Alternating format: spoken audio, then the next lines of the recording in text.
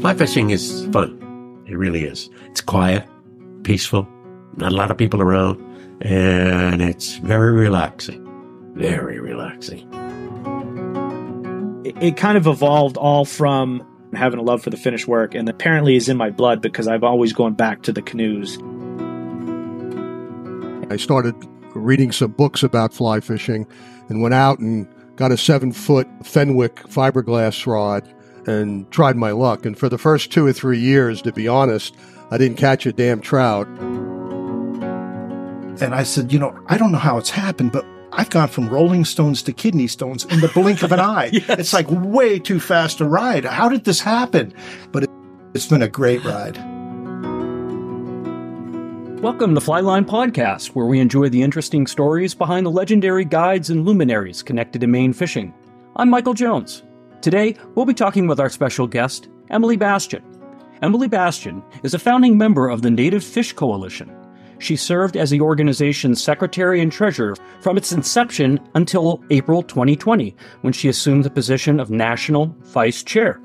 In July of 2022, Emily accepted the role of National Chair for NFC. Emily has worked in many capacities, mostly related to fly fishing and conservation, and we will share some of her interesting experiences in this episode. Emily grew up in New Gloucester, Maine, with one eye on the water and the other in the woods that surrounded her home in her childhood. Ever since she was little, she had longed to join her father on his annual fly fishing trips to Greenville with his brother and family friends. Her father, Larry, and Uncle Don Bastian taught Emily to fly fish when she was only 8 years old. Emily is a registered Maine fishing guide, and outside of her fly fishing pursuits, she enjoys hiking, backpacking, hunting, and cross-country skiing. Emily has been able to turn her lifelong love for the outdoors, and fly fishing in particular, into a career and lifestyle. Emily works at L.L. Bean, and was and is the first woman to hold the prestigious position as the assistant store manager of the flagship hunting and fishing store. Emily has taught fly fishing and archery at L.L. Bean Outdoor Discovery Schools and holds a second-degree black belt in karate. We have a lot to learn about Emily and her work with her nonprofit organization, as well as her career with L.L. Bean and her life of living and loving nature. It brings me great pleasure to introduce the Flyline Podcast audience to an influencer and leader in Maine and national fishing conservation. Emily Bastian, welcome to the Flyline Podcast. Thank you, Mike. Thanks for having me. Yeah, so for the audience, Emily has agreed to join us at Pineland Farms, and it is a quintessential Maine day. It's got to be 80 degrees today, and we're in Emily's backyard, and she's agreed to sit down and talk to us a little bit, and I think she's got a great story to tell. Tell me about growing up in New Gloucester, and tell me about your family. Sure. I'm the oldest of two. I have a younger brother, Daniel, 2 years younger, and my parents are not from Maine, so I'm not sure if I'm a true Mainer or not, depending on your definition. My dad's from Pennsylvania, and my mom's from Virginia, and they came and settled in Maine because my mom's family was originally from Maine, so her grandmother and that side of the family lived in Booth Bay, and they thought Maine was a nice place to raise a family. So they moved here and purchased the land for the house that they live in now and that I grew up in back in 1979 or 80. So that's where I grew up and built my young life. New Gloucester as a town, it's changed a lot, but in a lot of ways it hasn't changed very much. A lot of the friends that I had growing up in school and acquaintances throughout my childhood have either returned to or stayed in the area in New Gloucester. It's a nice small town environment, great community. I feel very, very fortunate to have grown up here. One of the things that certainly defined my childhood was just time outdoors. My home was situated on, a fairly busy road, but set back a little bit. And we had a huge expanse of woods and fields and the river behind the house. So that was where we focused all of our time as kids and just throughout my young life, adventuring and exploring in the woods and the fields. Tell me about your mom and dad. What did they do for work? My dad is a civil engineer, he's retired now. And my mom was in the dentistry field. for years, many years. What did she do? She a dental hygienist, or? She worked at the front desk. She worked in the lab, so making teeth and crowns and things. And she actually, one of her jobs was at Pineland Family Dentistry right here. And now, kind of interestingly, she works for LL Bean along with me. She's just a part-time, but she really enjoys that. I didn't know that. Events. Yeah. That's great. family affair. My mother was a dental hygienist growing up, Emily. Oh, cool. Yeah, so I don't have a cavity in my mouth. Neither do I. Yeah, no, let's both knock on wood. Did you have sealants put in when you were younger? Yes, I remember that. Yeah, sealants is what saved us both, I think. I was the first child in Maine to get sealants. I'm older than you. Interesting. And sealants is basically where they fill the cracks in of your teeth, the deep cracks and crevices with like a ceramic. And it doesn't allow the sugar to get in. Well, we're getting a little off topic here, but I know that you just because Bob Mallard loves to brag about you. I know you were the valedictorian of your class. Tell me about becoming the valedictorian in your class. Where you must have been a really practiced student. You must have been studying a lot. You weren't out partying and drinking beer in gravel pits and things like that. No, absolutely not. I really prioritized my education. I saw it as an opportunity. I enjoyed school ever since I was little. I remember my first day of kindergarten. I was so excited, and I enjoyed learning, and I enjoyed the process, and I liked doing well. I enjoyed just the subjects that we were learning about, particularly science and the hands-on activities. But I was good at all of it, just because I decided I wanted to be primarily. It wasn't really anything. It's kind of was an interesting way that I sort of approached school. Was I decided that I was going to do what I needed to do to be a good student and get good grades, and I wanted to, I wanted to put as much effort as I could into it. How many people were in your graduating class? I think it was less than 200. Oh, wow. So that's quite a bit, though. About 175, I'm going to say, give or take. Yeah. And you graduated top of your class. I did. Yep. We had a strong class. It was a good group of kids. I was proud to be in that group. I am still in touch with a number of them, and it was a great place to grow up and great place to be educated. And I know that we've talked about this before, but you went to University of New Hampshire. Mm-hmm. And did you start out with a science major right out of the chute, or did you change? Or? I did. Yep. I knew I wanted to study biology, conservation, so I chose wildlife ecology. I was really interested in fish and fisheries at the time, but at UNH there wasn't a freshwater fisheries focused program. No. So I did wildlife and some classes in sustainability and environmental economics, that type of thing. I studied abroad for a semester in New Zealand. It was a ecology and sustainability focused course or set of courses. It was a full semester worth of courses. Yeah. Study abroad. That's great. That seems to be more popular now than it was when I was in school. I wish I could have done that. Yeah. But it was a great opportunity. But you did make a point earlier that you said that you were interested in freshwater ecology and fish science as well, even at that point. But you just didn't. Yeah. Just because I was very much into fishing and let's go back to that. Fishing. So we talked about your dad a little bit. The outdoors, wildlife. You started fly fishing at a very young age. Yes. Most people don't start until their teens and maybe even their 20s, and some people don't even start till midlife. You started at 8 years old. I did. 30 years ago. Do you remember what your first experience was like? I do.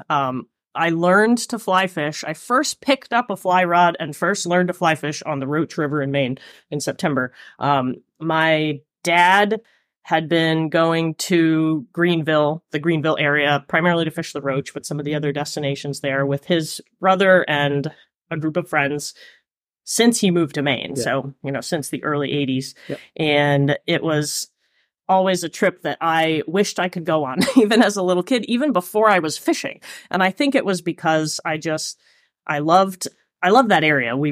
All of our family vacations were camping, hiking, canoeing. So we used to go up to Moosehead to camp as a family. So I just wanted another opportunity to go to Moosehead. I wanted to be with my dad. My dad and I were really close. So I decided that I wanted to learn to fly fish, and I told my dad that. So he took me up. We took a day or two off of school, took a long weekend, and it was like the third week of September, and I was 8 years old, and we went up and fished literally I was very intense then too, from sun up until sundown on the Roach River. We hiked in with headlamps on.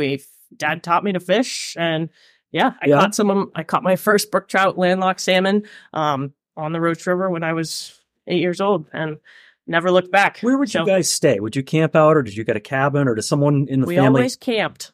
Yeah, we always camped. Sometimes at the state park. Yes. A lot of times at the state park, but sometimes we would also camp just on the river. Well, near a parking kind of trailhead area, I should say, sort of just off the dirt road like I'm familiar. Mainers do. Yeah, I'm familiar. If you're along the road, there's some fire rings and pull-offs where people go. And like you said, if you don't go with a headlamp, you may not have the best spot in the morning. Well, back then, you could be first to the river just hiking in, after after an early breakfast. Now I think they camp out all night on the shore. I know. And it's the other thing that I've noticed too, because of global warming, and I believe in global warming and that it's a real thing, is that I remember going to the Roach River and having to have my waders thaw out in the morning because they were frozen. Yeah. You ever had that happen? Yes. I remember wool caps and fingerless gloves, second week of September. I remember a couple times having to dip my fly rod in the water because the guides would ice up. It was a different world. And then a couple of years ago, I remember fishing in T-shirts at the Roach River. I know. I went with a friend maybe 5 years ago. I mean, I've been several times, but at that point, it was too warm to fish. The water was warm, and it was still late September. It's just so we'll see if changed a lot in a relatively short time. Very quickly. That's exactly right. Well, Emily, this is great. I'm having a lot of fun. After you graduated from UNH, you started to take on some really cool jobs. You didn't just go work for one person and just go work in an office. You actually started doing experiential work. What was your first job out of college? Right out of college, I was a field biologist for a season for the Loon Preservation Committee in New Hampshire. So I was one of, I think, 7 young. Most of us were young people, but there were a few that were later in their career that were assigned a particular region of the state. I had the Monadnock region, and we had to monitor, boots on the ground, the breeding loon populations within that region. So good for you. It was trying to document as closely as possible the dates of hatching, the nest site locations, the survivability of the chicks. And it was mostly by observation and some human interaction as well. So establishing relationships with people on the lake so that you couldn't be everywhere at once. So learning to collaborate with people who were also interested in that work. And I can see you in a boat. It was neat. Yeah. A canoe, primarily kayak. I had to kayak on and off my little Honda regularly. And it was great. It was just, I was outside all summer. I was exploring, learning a lot. So that was a cool experience. And then you worked as a Park Service ranger? I did. I was I was in Yellowstone for an internship. That was a fisheries internship. And then a couple years later, I did a stint as an interpretive ranger in Colorado. So it was my excuse to get out west. I had wanted since I was a little kid to go out west, and it never worked out. So at that time, I was between jobs, and I said, I'm going to find a way to get out west. And I did. That was the internship in Yellowstone. And I packed up my Honda CRV and I hit the road, and I was gone for 4.5 months. Awesome. I camped every single night. Awesome. I didn't come back until it was too cold to continue camping and fishing. And did you fish in the park? It was awesome. I did. Yeah. Yeah. Tell me about that. Yellowstone is a remarkable place. It's just it's an amazing place to be and experience and observe if you're an ecologist and conservation focused person like I am, and someone who appreciates wildlife and the natural world. Yeah. I got away from the roads and off the beaten path as much as possible, much to my mother's chagrin. I was by myself 98% of the time. I had a flip phone at the time that was not in service most of the time. So most of the time, I wouldn't advise this. Now I'm wiser, I would say now, but most of the time I was off grid. Nobody knew where I was. I had a lot of adventures. I saw a lot of wildlife, caught a lot of fish. It was amazing. Yeah. And were you by yourself? Yeah. Oh yeah. Wow. I was by myself the whole time. Yep. Yeah. At that point, had you studied martial arts, or is that something you started doing later? Yep. Yeah. Yep. So it must have given you a little bit of confidence. I was a black belt, second degree black belt in martial arts. Just a confident person. I had been outdoors a lot. I was confident in orienteering and map and compass. Yep. And I had always had a good first aid kit, survival kit. I knew where I was going and what to do. And I had some emergency preparedness, but any close calls? Yes. I was false charged by a mother grizzly bear in Glacier National Park. Yep. While hiking alone. Again, not something I would advise at this point. But that was the situation. And it was just, there was no one around. I was on a section of trail that was heavily wooded, and came around a bend. The wind was in my face. There was some ambient noise with the wind, and I just all of a sudden I could see, smell, hear bear. And before I knew it, she was 15 yards away from me. Yeah, kind of pumping her front legs, chomping her jaws, and huffing and looking at me. And I think it only lasted a few seconds, but I had bear spray. I had a sidearm, but I just froze and spoke quietly. Yeah. I don't know what I said, but I remember not looking right in her eyes, just kind of being very alert and aware, but speaking quietly and thinking to myself of what I would do next if I needed to. And then all of a sudden, I heard something, and I just moved my eyes to the right, and this small cub ran between us and disappeared. And she quick looked at him, looked back at me, and then took off. That's great. It was amazing. So for the audience, a false charge is not really a full charge. It's they bounce. Emily was bouncing with her body. You can't see it on an audio podcast, but they just basically demonstrate their dominance really quickly all at once, and either growling or shaking your head or whatever. And that's scary. Never had it happen myself. That's just incredible. And then after that, so you work out west. And then after working out west, did you come back and work for the AMC at that point? It's a little bit out of order, I think. After I came back, I think it was Maine Audubon at that point, and then and then I went to it. Yeah, it was Maine Audubon. Then I came back. When you came back from out west, you went to work for Audubon. AMC was after. Okay. Trident was after Audubon. AMC was after that. Yeah. Yeah. And when you started working for Audubon, it was with fish. It was. Yeah. Tell the audience about, you were working with some surveys. I was. And I loved being out west, and I could have seen myself settling out there, but I also realized that I missed Maine. I missed my home. I missed brook trout. Oh, I know. I decided while I was out there that, my calling, so to speak, I was driven to come home. So I came back and I started working for Maine Audubon. Yeah. And the brook trout survey project, the brook trout remote pond survey project is what it was called then. And it was originally a partnership between Maine Audubon, the state, IFNW, and Trout Unlimited was involved at the time as well. And we were, I was responsible for recruiting volunteers, so anglers from the public, to send them out into the remote parts of the state, into waters that had never been officially surveyed before. So these are lakes and ponds, primarily small waters, very remote, that we had no survey data for. So, and had also no stocking records. So the presumption was if the volunteers found brook trout, for example, then that was a wild native population, self-sustaining. So that's what we were looking for. We were looking for previously undocumented populations of pond-dwelling native brook trout. And you were working more on the administrative. You were collecting the data from volunteers, right? Yep. I helped design the survey. I compiled the data sheets. I recruited the volunteers. I did the kind of the outreach work. Right. I got the data as it came back incoming and summarized it at the end of the season and passed that information on to the state. But the volunteer coordination piece took the biggest chunk of time, just helping people figure out how to get into these places safely and find what they needed and get the information. Yeah, and they didn't need to spend days on end. They just needed to see, Nope. hey, is there anything living here? And what is it, right? It's observational. Yeah.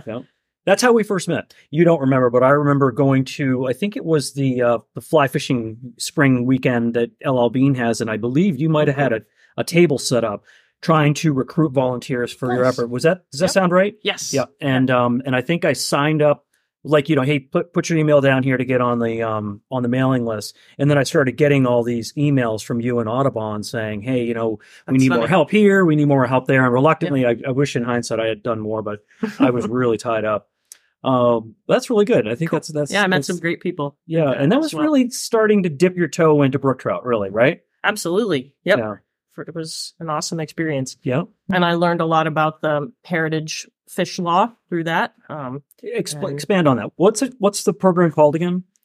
The state heritage fish law protects lakes and ponds that are designated as state heritage fish waters because of the presence of brook trout, later amended to also include Arctic char. These are lakes and ponds that have either never been stocked or not stocked in 25 years or more.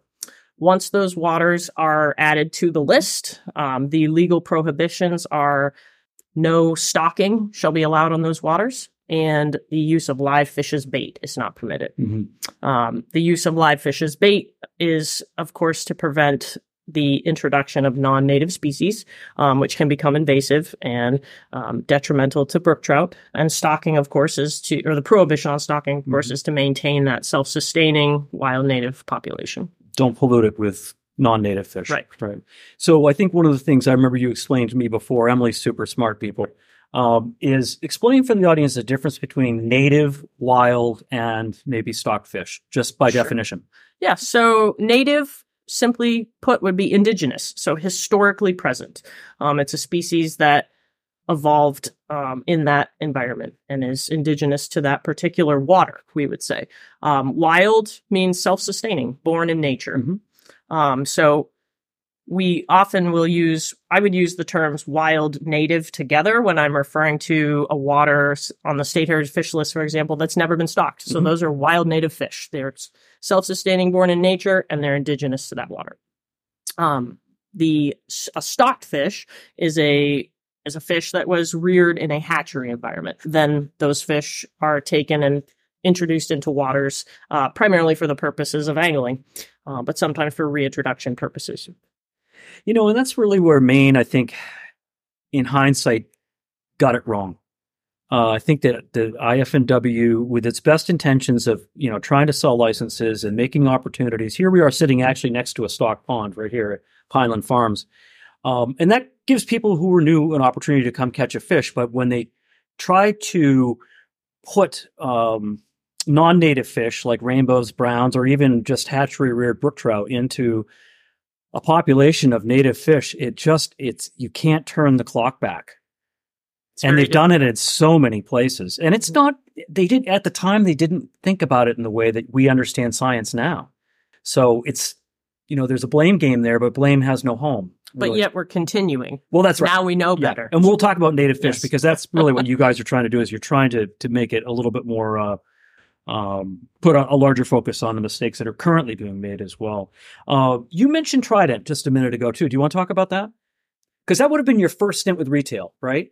Well, LL Bean came before that, but it was LL Bean was one of my first jobs. Tell me that. Tell me that story. I was hired to work in the hunting and fishing store at LL Bean, right after I graduated high school in January 2004. Yep. So I took a year off between high school and college. And one of the things I wanted to do was work at LL Bean, and I got a job. Sure you did. And started in operations, so kind of back of house. Yep. But very soon was invited to start to work on the floor. So really I was in the fly fishing department primarily, doing some cash register work too. But it was really the fishing side of things, of course, that got me most excited. But that was That was 2004, so that was quite a while ago. I was seasonal, and then I would come back on breaks from school and summers and work as I could when I was in Maine. So that's how you started doing a little bit of retail work.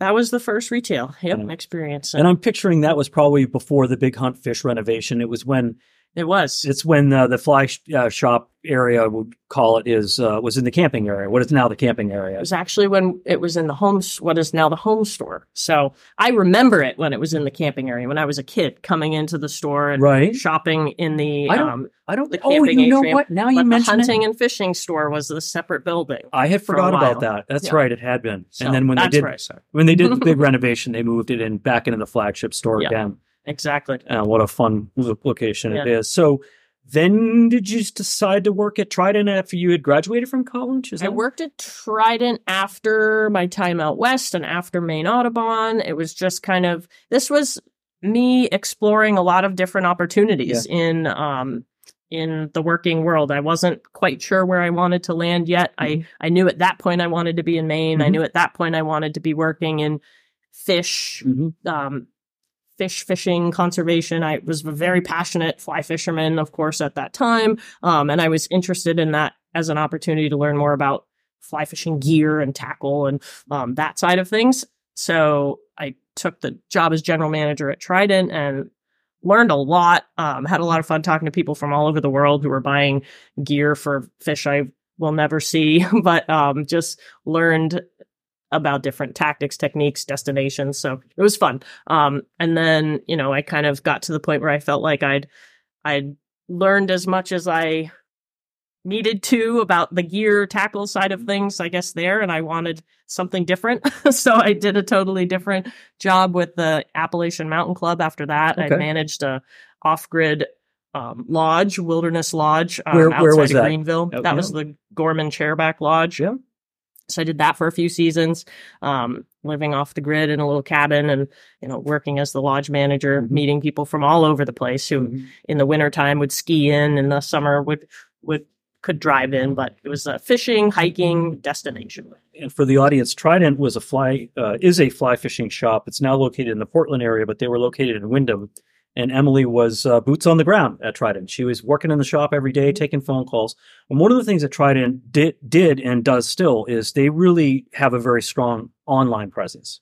Mm-hmm. So if you are searching for a particular reel or a particular rod or line, you can actually get someone on the phone that really has knowledge about what that product is, and they can fill in the blanks for you. It's a different approach to running a fly shop. It's not a traditional destination fly shop. Yeah, exactly. So, very different than LL Bean, very different than Aardvark Outfitters, where I used to work, where you were really interacting with people that were coming in to really, they were going fishing that day, right? Yeah, that's awesome. So I think we might be at a good point to take a short break, Emily, and then I'll do a Flyline flashback, and we'll come back and we'll talk about NFC. Cool. This Flyline flashback focuses on the life and legacy of Carrie Gertrude Stevens. Carrie Stevens was born in Vienna, Maine in 1882 and stayed in Maine her entire life, never traveling beyond the state's borders. She moved to Mexico, Maine, and met and married her husband Wallace in 1905. Wallace was a fishing guide, so the couple moved to the Rangeley Lakes region. They settled into their own home in 1919 near the Upper Dam, the outflow below Mooselik-McGuntick Lake. Stevens had fished with bait throughout her life until a local friend and charismatic duck decoy carver and angler, Charles Wheeler, had shared a streamer fly with Stevens in 1920. Wheeler, who was also known as Shang, tied the fly based on an English pattern, and he encouraged Carrie to try her hand at the art of fly tying. On July 1st, 1924, Carrie decided it was time to create a fly of her own and test it in the Upper Dam pool. She called the new pattern Shang's Go Get 'em. On that particular day in 1924, Stevens resolved to simulate a smelt in the water, and she tied gray feathers onto a hook. She marched to the pool and began to cast, catching some salmon and trout. A little bit later, she got a bite, struggled for about an hour, then landed a brook trout that weighed 6 pounds, 13 ounces, and measured 24 3/4 inches. Stevens' brook trout was the largest taken at the Upper Dam pool in the previous 13 years. Carrie entered her catch in an annual fishing contest held by Field and Stream magazine and took second place. The following year, in 1925, the magazine's editor decided to publish Stevens' written account of her trophy catch. The sentence, "He was caught with a Thomas rod, 9 feet in length, a hardy reel, an ideal line, and a fly I made myself." Following this highly publicized catch, orders for this fly began to arrive immediately, and Stevens suddenly had a new career. Carrie opened a shop at the Stevens home known as Rangeley Favorite Trout and Salmon Flies. But Stevens viewed this as a side business, maintaining both her household and her husband's guiding service, which took priority. The fly that landed her record brook trout quickly evolved into a more refined pattern, the gray ghost, and was the most requested of Stevens' work. She had private clients who would submit special requests to her, but she also sold her flies to stores and camps in the Rangeley area. Her marketing consisted of fly cards with her name, pattern number, and hook size. She opted to use half hitches instead of a vise while tying. She was very protective of the dozens of new patterns she created and the thousands of streamer flies she dressed. In fact, she never allowed anyone to watch her work. Carrie Gertrude Stevens was an American fly fisher and fly tyer from Madison and Upper Dam, Maine, and the creator of her fly tying business, Rangeley Favorite Trout and Salmon Flies. Self-taught in the art of fly tying, Carrie Stevens invented the Gray Ghost Streamer, an imitation of the smelt pattern that is widely regarded as one of the most iconic of all fly fishing streamer patterns in the world. And now, back to the second half of our episode. It's funny that sometimes I have to timeline my progression of work out myself or kind of revisit my resume because there were so many different things that I did and different places that I was and stages of my life. So why do you get it a little out of order sometimes? Were you, I mean, now you're in your mid to late 30s, Emily, I'm guessing, right? 38. So when you think about that, and I've had a fair amount of that as well, and some people say, well, she couldn't find her way. Well, actually, you were finding your way. I wanted to have different experiences. I was seeking adventure. I was looking for purposeful work, something impactful. I had a lot of interests, but I was trying to focus that energy. I mean, and we skipped the warden service, which is fine. But that whole thing was just so that I wanted boots. At that point, I wanted boots on the ground conservation work. And that's what I thought I would get with the warden service. And instead, it was more on the law enforcement side of things, traditional law enforcement side of things than I was expecting or really discovered that I wanted. Although I valued that training very much that I got and that experience. And I even worked as a traditional law enforcement agent in the municipal world for a while after that. But I realized that it wasn't the native species focused conservation work that I was at that point desiring. That's fair. Yeah, I respect that. Absolutely. And I can think of experiences I've had where going into it, I thought it was a great idea, and coming out of it, I knew that I'd made a mistake or I needed to rethink it. And that sounds like what happened there, but that's okay. But that's a great. I wouldn't take it back, though. It was one of those things that it's part of your life experience, and I'm glad I had the law enforcement training. I feel that is something I've held on to in terms of just what it does for your overall awareness and confidence and abilities. Absolutely, So be able to get through that kind of training. And for the audience, Emily had to go to the Maine Criminal Justice Academy. So you went through all that training, and then you went through additional training with the warden service just to become a licensed not a licensed. What are you? Yeah, are you a licensed game warden? Yeah, game warden. Yeah, right. Maine game warden. And were you assigned a district? I worked, did a lot of my training in the southern part of the state, actually, and then I was going to do some work up in my district. Was going to be the Haynesville Woods, very remote, so the East Grand Lake area. I didn't end up spending a lot of time up there just because of the way the timeline worked out, and decided to pursue different things. But but I wouldn't take that experience away. It helped me become who I am today. Exactly, it's part of your whole life. And every day something comes into your world, and you're going to be drawing on those different life experiences as you respond to whatever's coming into your life. And I think it's actually really great that you had so much going on when you were younger, and that really brings us to I want to talk a little bit about how you got started. You talked about doing some legislative work with Audubon. Am I getting that right? Heritage Waters, we were talking about earlier. I learned about that first through my work with Maine Audubon. Yes. My first real focused experience with the legislature and advocacy was what predated NFC, and actually what led us to forming Native Fish Coalition. So, Yeah. and it was connected to the heritage law. We were looking to, so it was Bob Mallard, myself, and George Smith. We're working together on a legislative proposal. We had a bill where we were looking to improve components of the state heritage fish law. Our primary objective was to update the inclusion criteria for the law so that lakes and ponds that met the criteria for the original criteria for inclusion when the list was formed and the law was originally enacted would be included. So that would and should be simple presence of native brook trout and Arctic char, the absence of stocking, and we were hoping that would be the inclusion criteria, be presence, and that it was not a stocked population.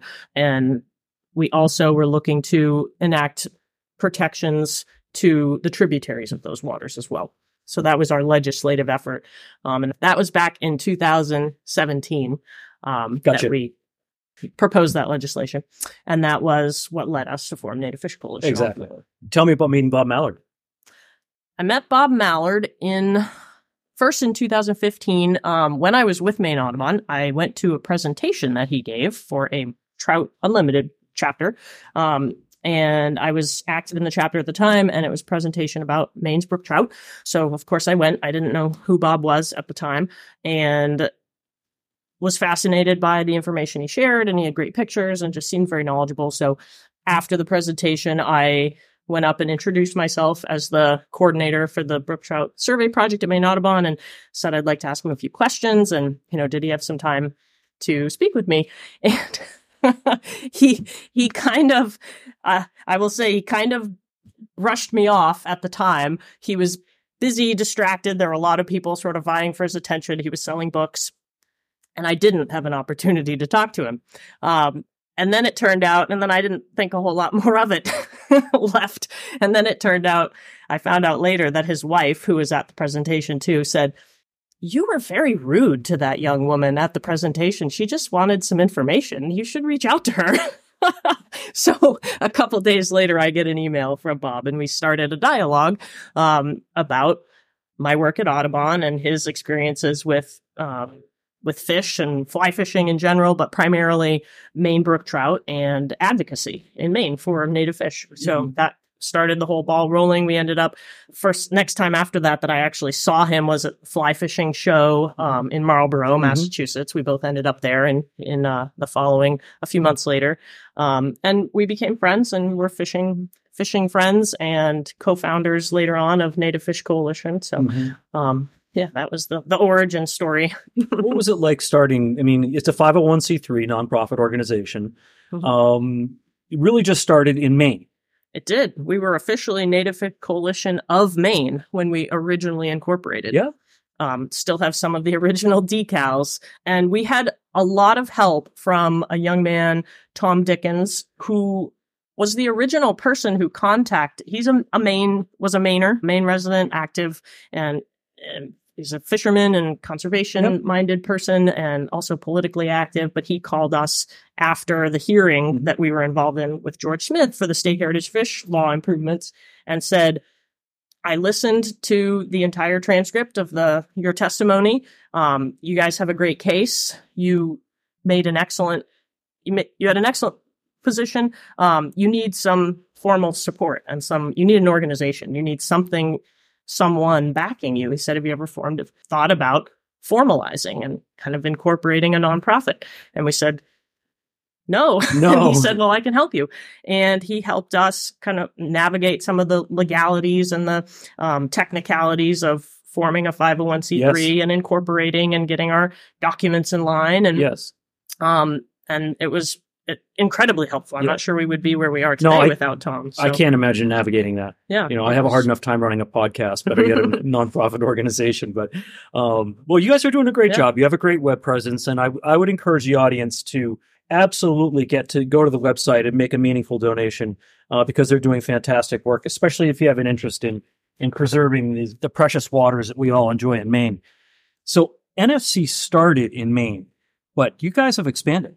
We have. We originally, as Native Fish Coalition of Maine, very quickly realized that there was interest and passion for native fish conservation outside of Maine, and we changed our incorporation to Native Fish Coalition, and we started opening chapters in other states. New Hampshire and Vermont were the first two. We quickly expanded from there. We're now in 17 different states, contiguous from Maine to Alabama into the westward movement. We're in West Virginia. Of course, by definition, then, geographically, not just about trout. We're not just cold water. It's all native species. And would not be surprised if we're 20 states deep by the end of the year. Yeah. So the support has been really humbling. Yeah. So again, native fish doesn't mean native brook trout. Correct. You just touched on that. It's really just protecting all native indigenous fish, and wild, right? Correct. Wild native. Where they are and where they're still surviving. Yes. So does the organization, Emily, have a mission statement? Yes. Protect, preserve, restore wild native fish through stewardship of the fish and the places they live and their habitats. So it's not about just cold water species. It's not about game fish centric. We look at all species. We believe that truly healthy, resilient, functioning aquatic ecosystems, we can't get there until we have the full complement of native species present. Absolutely. Yeah. What other species other than trout are we talking about?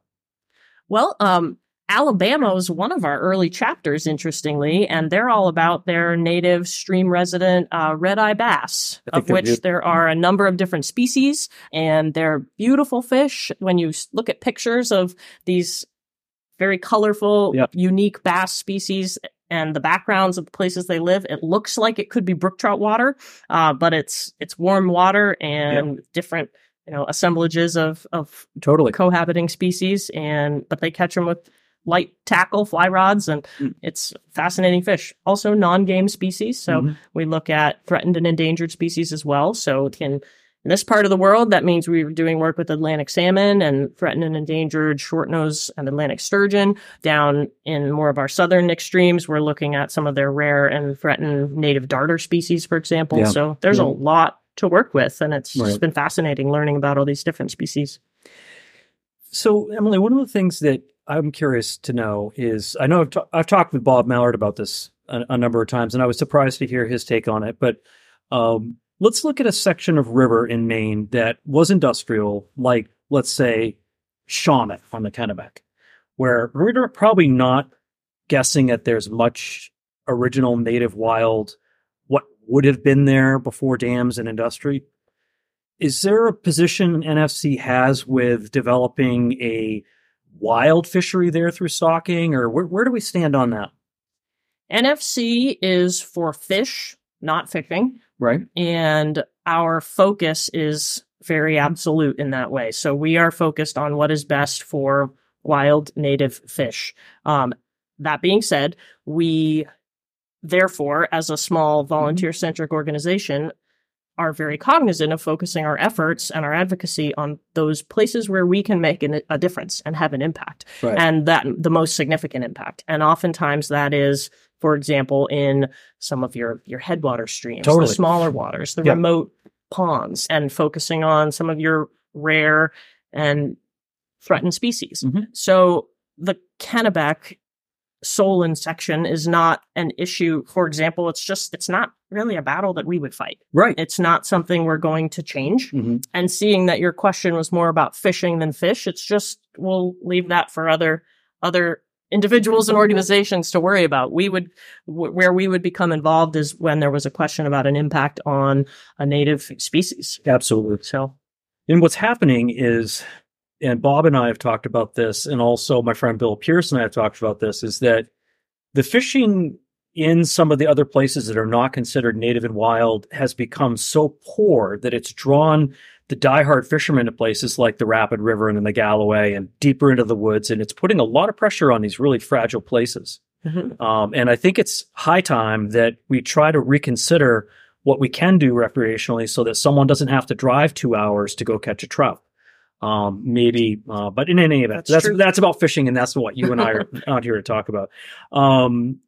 Let's go back a little bit about legislative efforts. How's that gone? I mean, how has Maine received you and NFC coming to them with ideas? We are very active in monitoring current legislative proposals that would affect wild native fish species. We review in detail every year the proposal of regulations and changes that comes from the state Department of Inland Fisheries and Wildlife. Our message is certainly resonating with more and more people all the time, I believe. And I think that kind of what you were alluding to earlier in terms of, in a lot of places, an overall decline, unfortunately, in the quality of the fish and the fishing in this state is making people more aware of the need to protect and conserve what we have that makes Maine special and unique. So I certainly think we're making headway and moving in a positive direction overall. I'd like us as an organization to be more legislatively active. We're not a lobbying organization, so we wouldn't be in that capacity, but in terms of kind of working with legislators to propose more bills to help improve the state of conservation focused on native fish species in Maine. We've done some of that. We were the initiators of a bill that was proposed a couple of years ago to formally list Atlantic salmon as an endangered species as part of the Maine Endangered Species Act, MESA, which it absolutely should be. It's not. What? It's a critically endangered species. It's endangered at the federal level. Maine is the last bastion for any remaining genetic integrity for Atlantic salmon in the United States, the contiguous United States. It's the only place in the contiguous United States where the feds are putting any effort into restoration, yet it's not listed at the state level. Why? We believe that's a violation of the intent, if nothing else, of MESA. But it didn't go the way we had hoped. We're continuing efforts on that front. Is that driven by industry? Stay tuned. Is that driven by industry, or is that driven by licensing, or is it's a highly politicized issue, unfortunately. Yeah. There's all sorts of excuses, economic, political, and it would be really probably a whole nother podcast that we should have others with more expertise on it to speak to, but it's disappointing. And I believe that if nothing else, it's a violation of the intent of our Endangered Species Act in the state of Maine. The fact that there still are salmon, you are 100% correct. I think what you hear the drum beating is people are saying the horse is out of the barn. It's too far gone. The population is too small. The genes are too polluted from fish farming, escapee fish. And you hear these arguments, none of which are valid. To Emily's point, we should be doing everything we can. Right. You can't afford not to protect these species. Right? My father taught me how to Atlantic salmon fish when I was a kid, just like your father taught you how to brook trout fish. So I remember going to Bangor and seeing wild run Penobscot fish.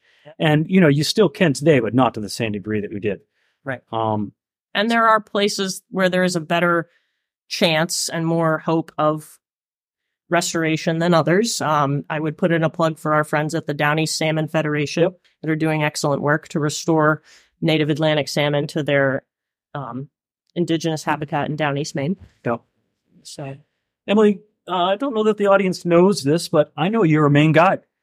Yes. When did you get your guide's license? Tell me about the process. I got my guide's license in 2018, I think. Yeah. Yeah. I guide a few trips a year. Yeah. It's a fishing license, and I only take fly fishermen, and I only go for wild native fish. And I actually now have the only 2 trips I took this year, I donated to Native Fish Coalition, and the proceeds went to the organization. But I took a class to prepare myself for the guide exam. And I'm glad I did. I learned a lot. I think I still would have done well without the course, but I felt more confident and prepared going into the test that way. It's a difficult test. They certainly test your knowledge of all sorts of aspects of the Maine outdoors and fishing and survival and client care, and safety, all of those things. So it's a very comprehensive exam. And I think attaining your guide's license is something that I respect for anyone who's done that. So I wish I had the time to do a little bit more guiding than I do, but I enjoy what I do. And yeah, I think you've taken on just the right fit for your personality too. It works well. I enjoy fishing myself too much to to not spend some time, on my own as well. So I think let's talk about that for a minute. I mean, I've said before, if you listen to some of the other podcasts, I used to lie, cheat, and steal to go out fly fishing. And I said, well, I love fishing so much, I think I'll become a guide. Well, as soon as you become a guide, you're the one person who's not fishing. Right. And that is what Emily's talking about. And I actually found it very rewarding to basically be fishing vicariously through somebody else. Mm-hmm. Like picturing if what you would be doing or what fly you would change to or what technique changes what cast you would use, even where to be, where should we go today, you know? And that to me turned into a different kind of a challenge. But again, the podcast isn't about me, it's about you. But I think that is one thing you do give up. And any young person that's thinking about getting into guiding, you need to know that you're the one person that will not have a rod in your hand very much. Right. And it also what Emily does is kind of challenging too, because you're trying to take people into remote areas. Right. So your guide, let's talk about a guided day with Emily Bastian. Sure.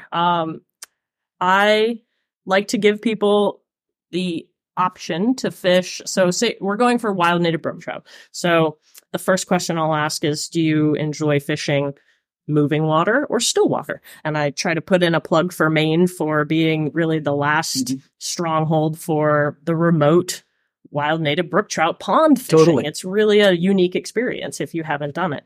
And the focus can be on also kind of as an aside, showing people our heritage fish waters and how special they are. So I've done both. I've guided ponds and primarily for the moving water, it's been the small streams. So we'll go to a remote spot, we'll hike as far upstream as we want to go, and then we'll fish out. And we're covering a lot of water that way. It's not standing in one place with a nymphing rod for 8 hours. We're covering some ground. You're not guiding the Roach River. No, I'm not. Even though I love the Roach River, I'm guiding. It's a different kind of experience. I like to keep people moving and active. So I have to understand my client. Also, Bob and I guided a pair of really just wonderful guys last year, older gentlemen. One was Jim Finn, the creator of the Golden Retriever, actually, fly that a lot of people in Maine know. And he and his friend Roger wanted to fish ponds. So we met them at the end of the dirt road, right where they turned off the tar, and we drove them miles in the Maine woods. Notice Emily's not telling you where she is. Right. Yes. And to some waters where we had canoes already there, stashed. So we were able to walk in and get them safely into the watercraft and had a wonderful time. So that was one of our experiences. And I'm, make a nice lunch, but the focus is really on the fishing and the experience. Yeah. And it's always a good time. It's like you said with guiding, it is kind of experiencing it vicariously through others. You gain satisfaction from seeing other people experiencing this wild place and catching a native fish. So, and it's tremendously rewarding to be kind of on the instructor, tutor kind of position of that. I think people really appreciate when you allow them to have that experience by making it possible for them. Yeah. Otherwise, they may not be able to do it. Right. I can't believe we've gotten this far into this discussion without talking about Don Bastian. Oh, yes. My Uncle Don, my dad's brother, older by 1 year, was a very well-known fly tyer and fisher and author in his world of fly fishing, a regular at all the shows, and was on the tyers aisle. Don he specialized in the classic wet flies, primarily the Ray Bergman's patterns, did the full color plates for from all of Bergman's trout flies in his original book. I learned to tie because of primarily my uncle, also my dad, of course. He and my dad learned together. They taught themselves together. Their story, I think, was their dad gave them a vise and a few materials and showed them how to tie, I forget what fly it was, but showed them how to tie a fly. And that was it. That was the extent of their instruction. And then they figured it out together. And my dad still ties, all his own flies, as do I. My uncle took it to the extreme and became a professional and an absolute perfectionist. I learned a lot from my uncle. Yeah, I sent you, I was at Thanksgiving at my aunt's house in Chelsea, Maine, and she had this very rare Bergman book. I mean, beautiful. And I was reading the forward of it, and I texted you, Emily, to say, this is your uncle right here. And I mean, it's a commanding encyclopedia of patterns that he has taught, Don Bastian. Yeah. And like your uncle and your father, I wasn't formally taught how to tie flies. My dad went to the LL Bean fly tying class with our Penobscot Indian neighbor, Terry Neptune, and they came back, and I literally just sat and watched them. And my father had the toilet bowl wax ring that we'd use for dubbing wax, because that's a lifetime supply of it rather than getting the little thing. All these little tricks. Bean was great about giving away these. And instead of using a proper purchase whip finisher, we had like a toothpick with a little bit of mono tied on the end, and then you could put the tag end through and pull it to whip finish your fly. That's awesome. So is Don still alive? He's not. He passed 2 years ago. Yeah. Oh, I'm sorry to hear that. Yeah. So he didn't live a full life.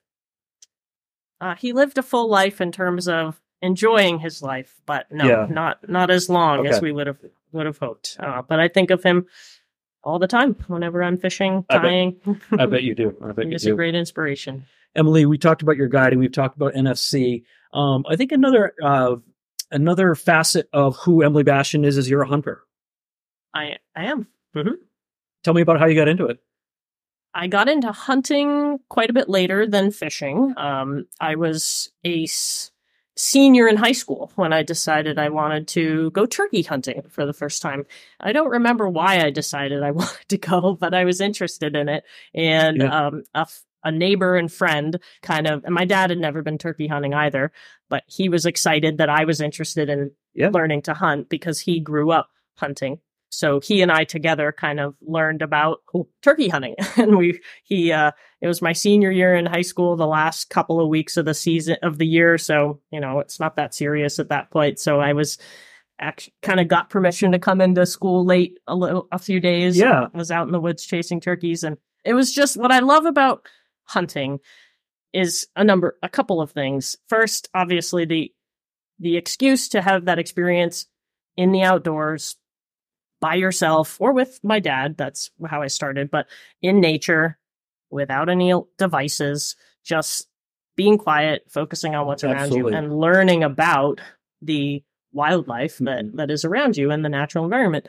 I'm also very passionate about living in a sustainable way and treading as lightly on the earth as I can. So I feel that a small part of that is that I can harvest at least some of my own food. I always grow a large garden, and I try to take one deer a year, a turkey or two if I can, and that certainly supplements my protein consumption for the year.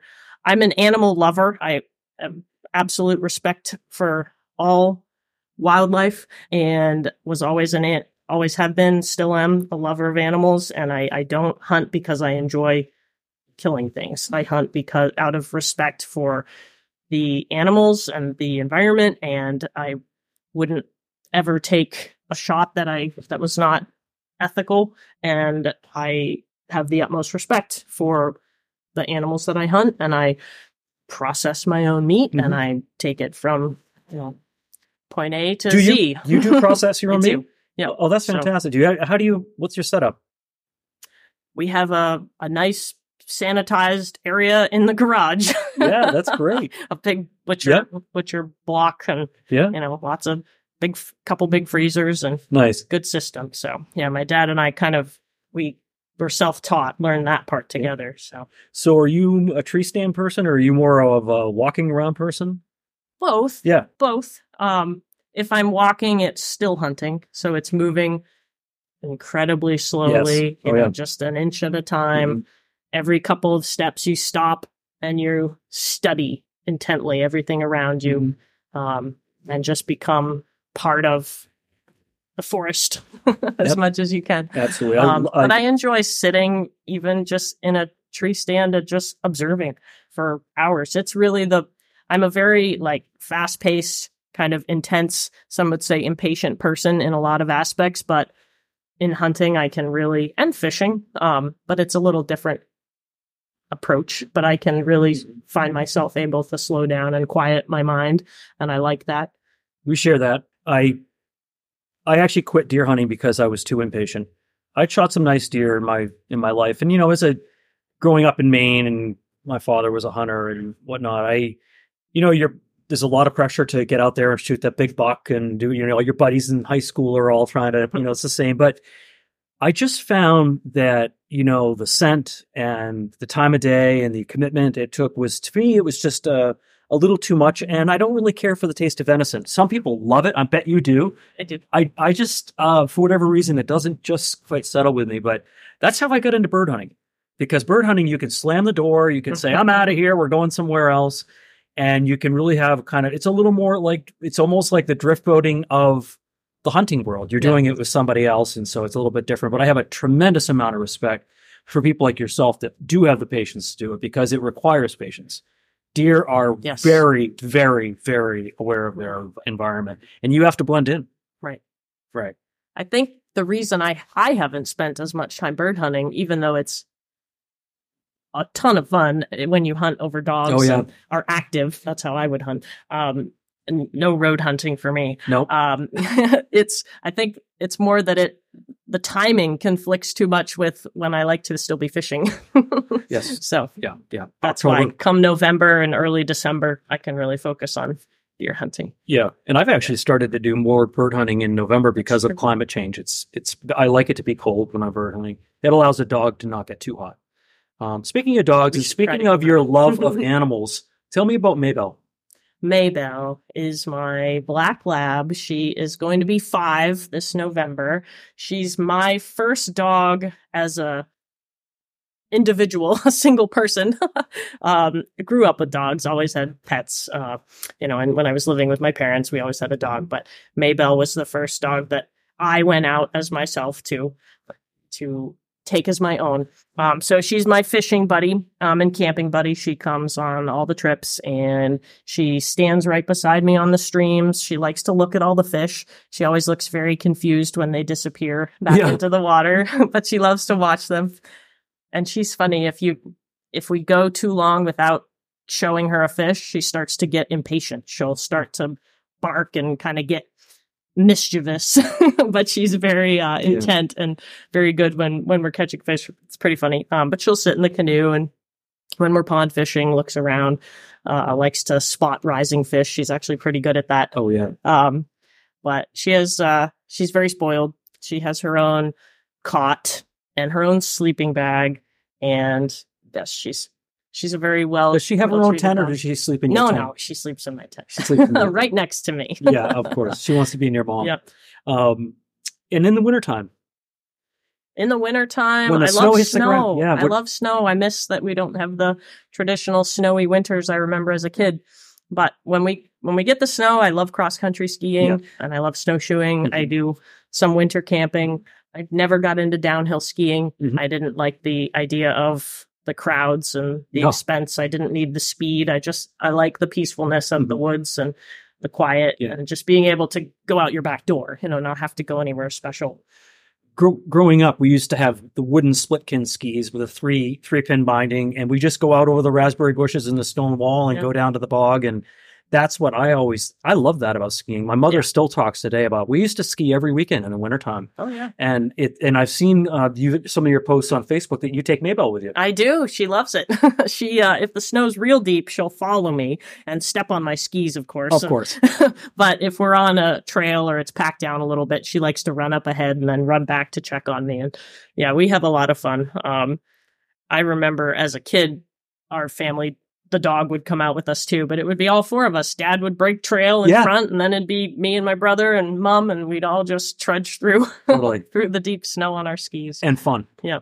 Did you use waxless skis or did you use wax skis? Started out with waxless as kids, but then we learned about how to wax for more performance, I guess, as we started going on some of the groom trails around. Pineland has some nice groom trails. Yes, they do. I've gone full circle. We started waxless. I went to wax, and now I'm back to waxless again. I just like a pair of backcountry skis with a metal edge, and that's what I have right now. That's just, to me, it's the only way to go. You can go out in about any conditions, because if it's crusty or if it's mashed potatoes, springtime, the skis don't complain like they do when you have wax on them sometimes. Right. Right. Yeah. Same way. One of the things that I wanted to share with you, Emily, is that we have a mutual friend, Tom Ackerman. And you do some fly fishing with Tom, because Tom's an ex-saltwater guide, and you and your dad like to go striper fishing with Tom, as I do as well. And we go down to the quote unquote clam hole, to which we will not talk anymore about. He and I were riding back from the clam hole just a couple of weeks ago, and I was telling him that I had the opportunity to do a podcast interview with you, and he said, "Emily has integrity." That's kind of a general word, and I said, "Well, what do you mean by that, Tom?" And of course, Tom really is very intuitive. I asked him, "What do you mean?" And he added, "Personality is what you are on the outside. Character is what you are on the inside. And when they are the same, that's called integrity. And Emily has great integrity."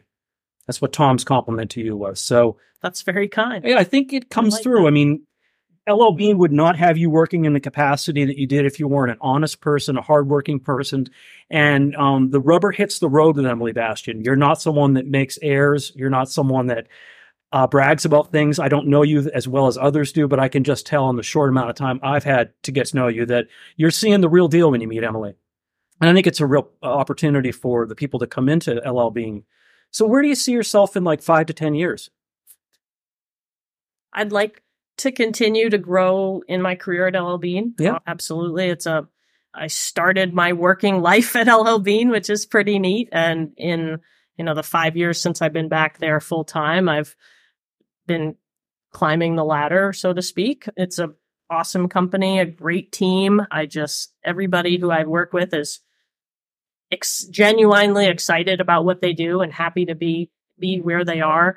And we talk about fishing and hunting and conservation in the outdoors and Maine all the time. And it's just a great environment. So I see myself there. I also see myself continuing to grow with Native Fish Coalition. And I would love to say that this organization, given how far we've come since 2017, that I hope in the near future, we are at a point where we can bring on some people that are actually doing this as their job. Right now, we're volunteer centric. And what I do for Native Fish Coalition is all volunteer.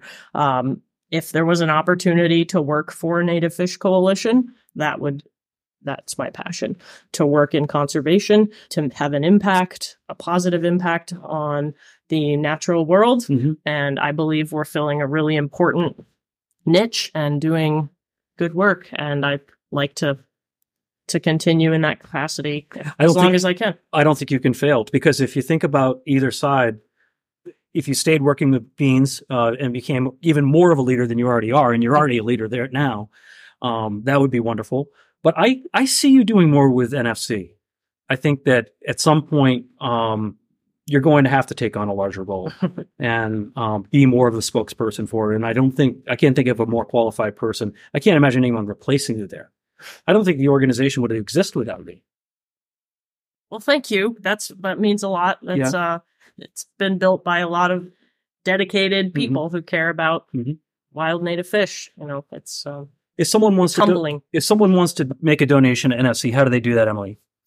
Thank you. Just visit nativefishcoalition.org. And that'll take you to our website, which is full of information. It's quite comprehensive. A lot of links into the different projects that we're working on, information about all the different state chapters, the people who are involved, and opportunities to support, whether it's making a donation in exchange for some Native Fish Coalition swag, or buying some raffle tickets to win the next cool fly rod or piece of gear that was donated to the group, or joining as a member. You can join as a business member as well. So there's a lot of opportunities to get involved and support. That's great. Well, hopefully maybe some people that listen to this podcast will do just that and help support the cause. Emily, I really appreciate your time today. I know you're a busy young woman and you've got a lot on your dance card, and just taking the time that you did today really means a lot to our audience and myself. And thank you for doing that. Thank you, Mike. Thanks for having me. That brings us to the end of this episode. Thank you for joining us for this intimate discussion, and thank you for listening to Flyline Podcast. A new Flyline Podcast episode will be released every 2 weeks on Tuesdays, so be sure to come back to meet our next famous guest. Until then, this is Michael Jones, and we invite you to visit the blog section of our website to enjoy photos and contributions from our guests and experience all of our episodes at flylinepodcast.com.